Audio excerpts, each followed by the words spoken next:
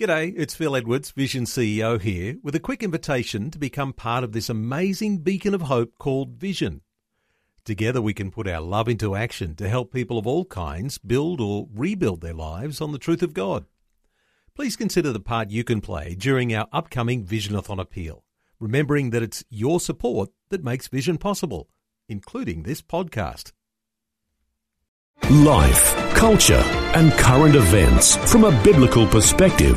2020 on Vision. As you will be aware, there is a challenge from the Yes case for homosexual marriage being heard in the High Court. It'll announce a decision before the 12th of September.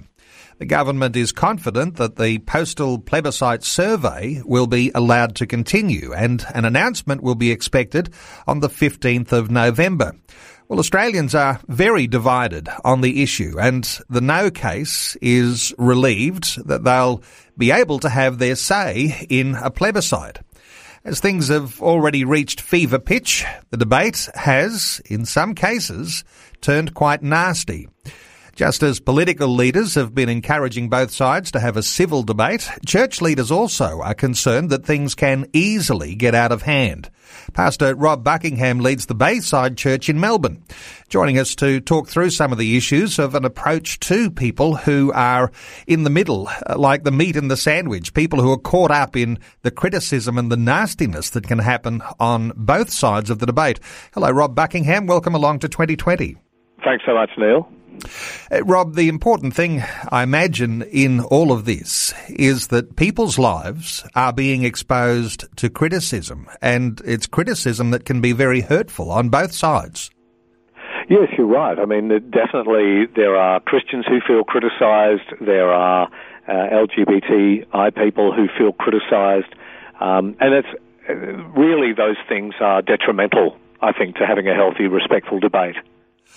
I imagine that right before anything really started, all of those who were saying that it will get nasty, it will be grubby, it will be a hurtful debate, they are in fact being proven true, but it is hurtful on both sides arguing very, very hard.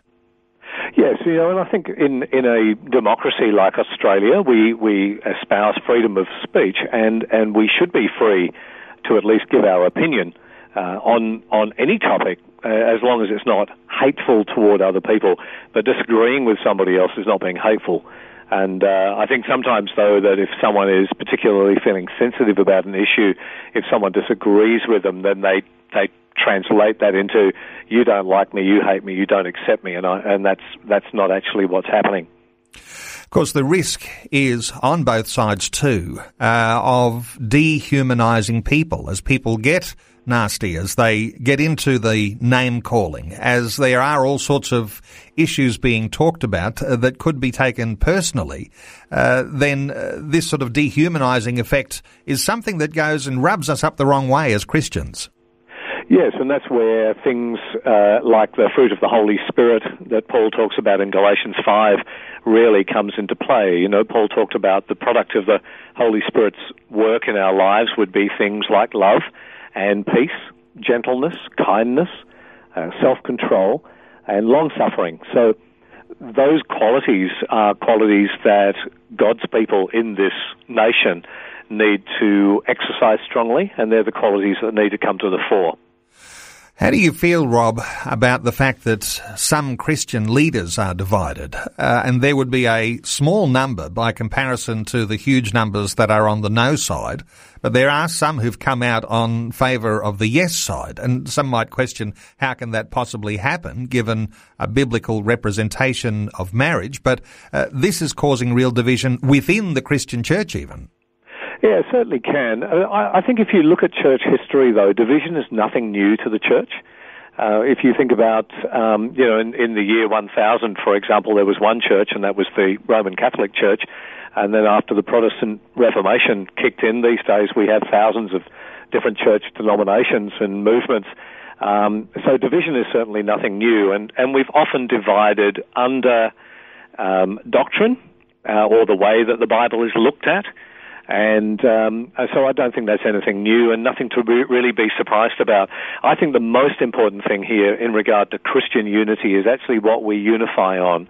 And what we all agree on is that there is a God who gave his Son, that Jesus is God in flesh, that he walked on this earth, that he lived amongst people, that he died and rose again for the forgiveness and justification of all people, and that he now lives to fully save people. And he's given to us the ministry of reconciliation. So one of my favorite scriptures in the Bible is 2 Corinthians 5, where the Apostle Paul talks about the ministry of reconciliation, that is, that God was in Christ reconciling or bringing the world back into relationship with himself and not counting people's sins against them.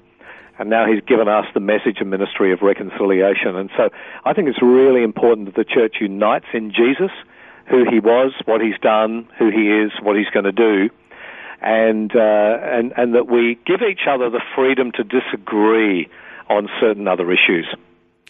As you say in one of your latest blogs, Jesus is at the heart of Christian unity, and even though there might be some disagreements, and sometimes only on finer points, sometimes not even on the biggest issues, but there needs to be, as you say, some level of reconciliation, perhaps after the debate's been had and the votes are in. I would certainly hope that's the case. You know, I'm all for robust debate and discussion. I think that's very healthy, as long as it remains kind and respectful.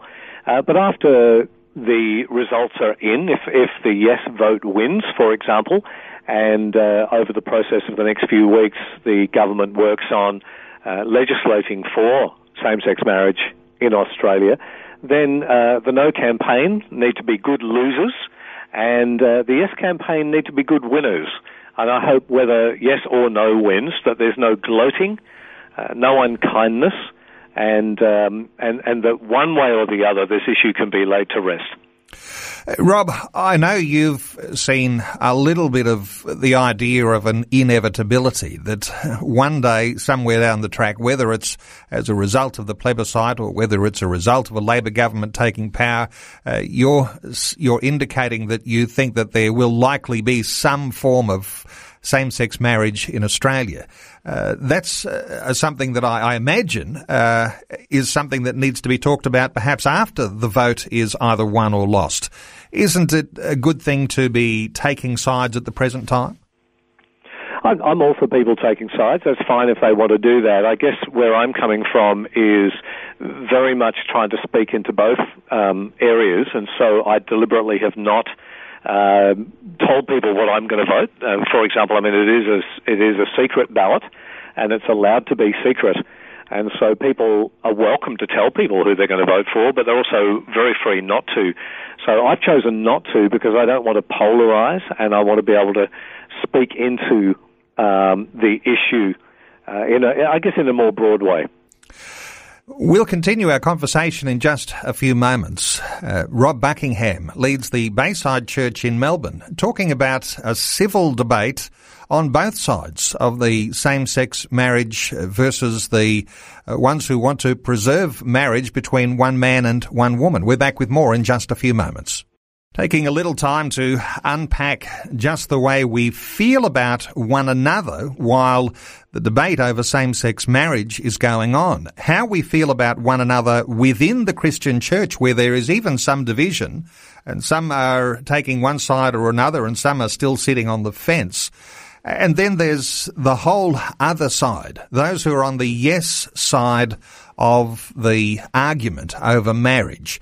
And Rob Buckingham is our guest. He leads the Bayside Church in Melbourne. You're suggesting, Rob, that as leaders in the church, we have to be very careful about whether we tell people how to vote. How are your feelings about that?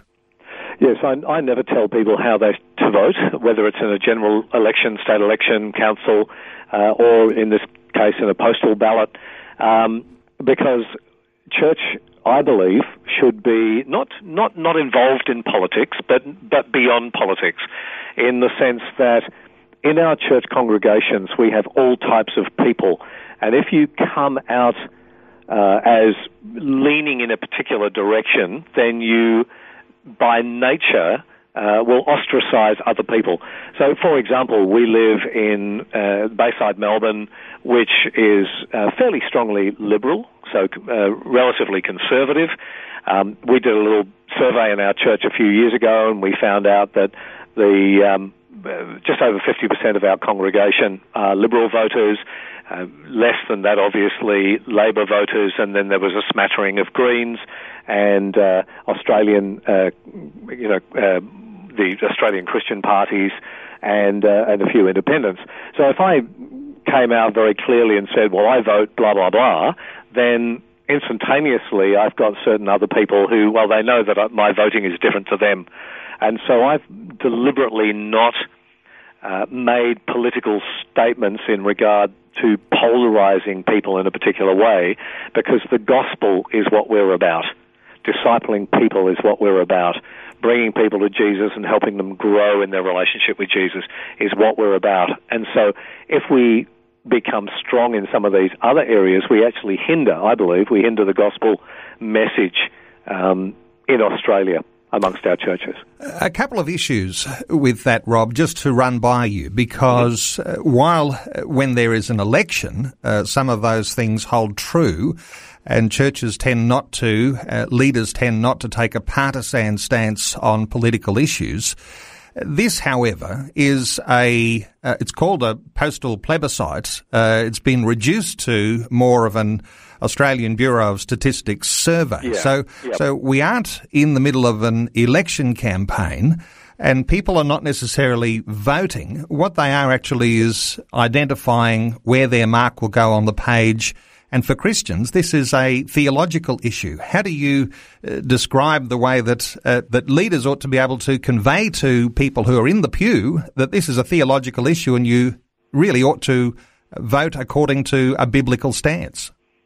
Yes, I totally agree with that. I mean, obviously, every pastor is responsible for his own local congregation, so I'm not saying what other pastors should or should not do.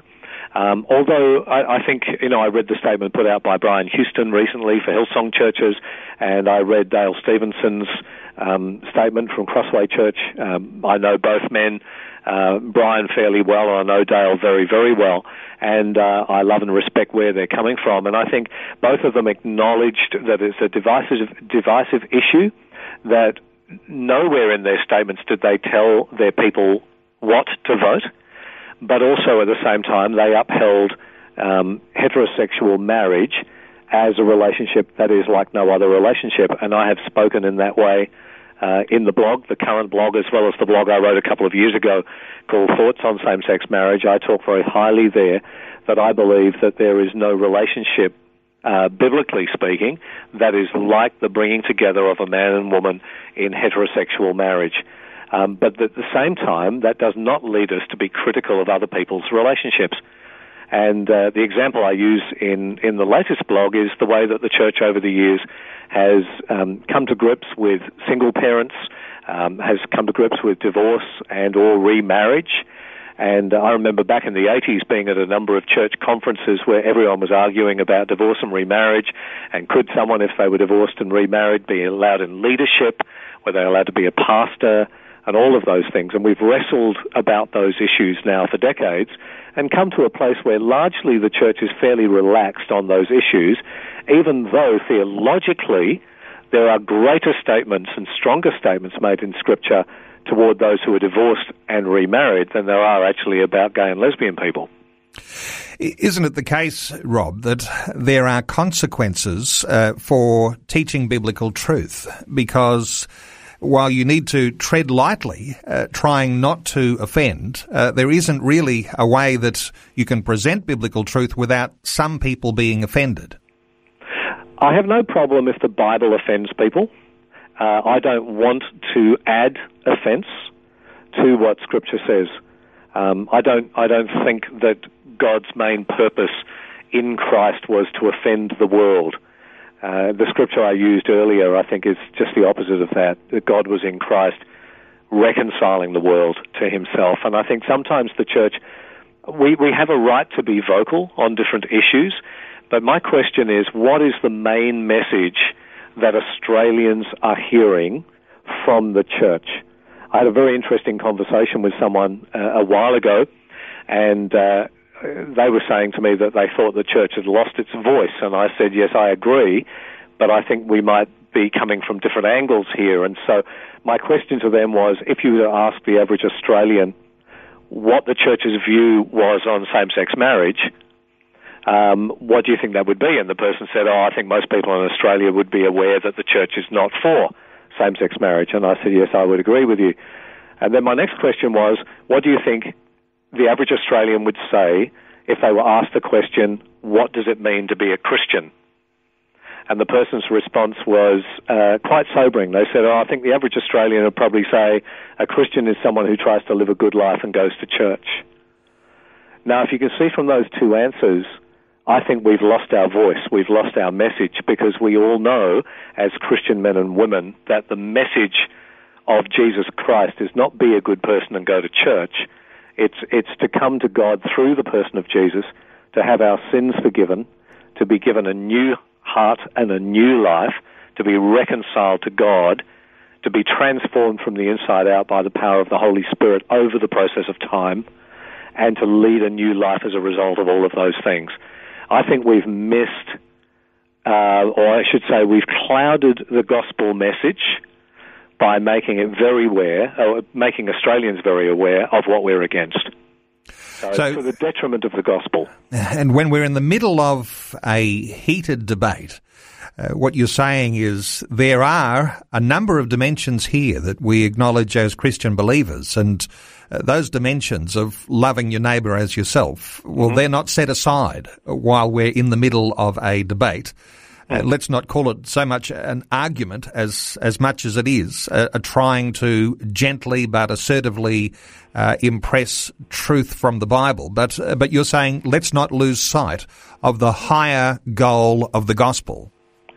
Yes, very much so. That's our number one message that God has given to us, and anything that works against that message, anything that clouds that message, that stops precious people from coming toward a God who loves them and has drawn them toward himself in Jesus, then anything we do that hinders that, we need to be seriously aware of.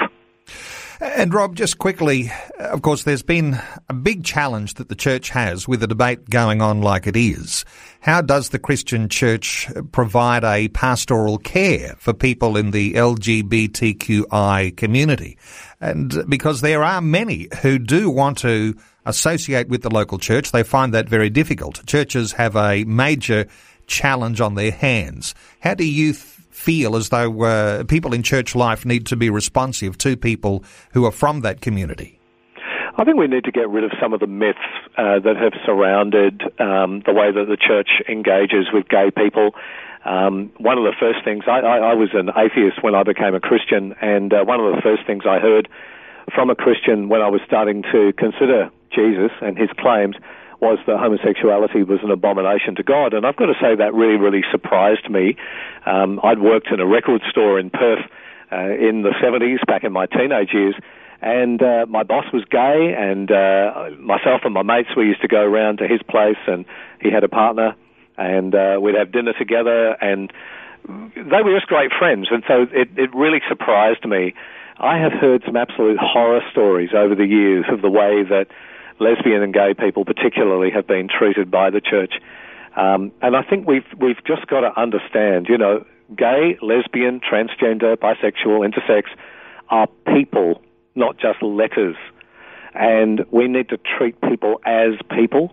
People bring all sorts of things in their lives to the church community. I don't stand at the church door on a Saturday night or a Sunday morning quizzing everybody about their life and what they've done during the week and who we're going to let in and who we're not going to let in. I invite people to come and journey with a community of believers. As long as they sincerely want to seek God and grow in a relationship with God, together in a community, I think that that's the main thing. And allow the Holy Spirit to sort some things out along the way if he wants to. Certainly sensitivity required, and having a deeper appreciation of a biblical understanding with those extra dimensions that we cannot neglect as Christian believers and carriers of a message of reconciliation and the gospel. We can't ignore those. Pastor Rob Buckingham, our guest. Pastor Rob leads the Bayside Church in Melbourne. Rob, thank you so much for taking some time to share your thoughts with us today on 2020. You're very welcome, Neil. Thank you. Before you go, thanks for listening. There's lots more great audio on demand, or you can listen to us live at visionradio.org.au. And remember, Vision is listener supported. Your donation, large or small, will help us continue connecting faith to life for hundreds of thousands of people across Australia and around the world. Learn more or donate today at visionradio.org.au.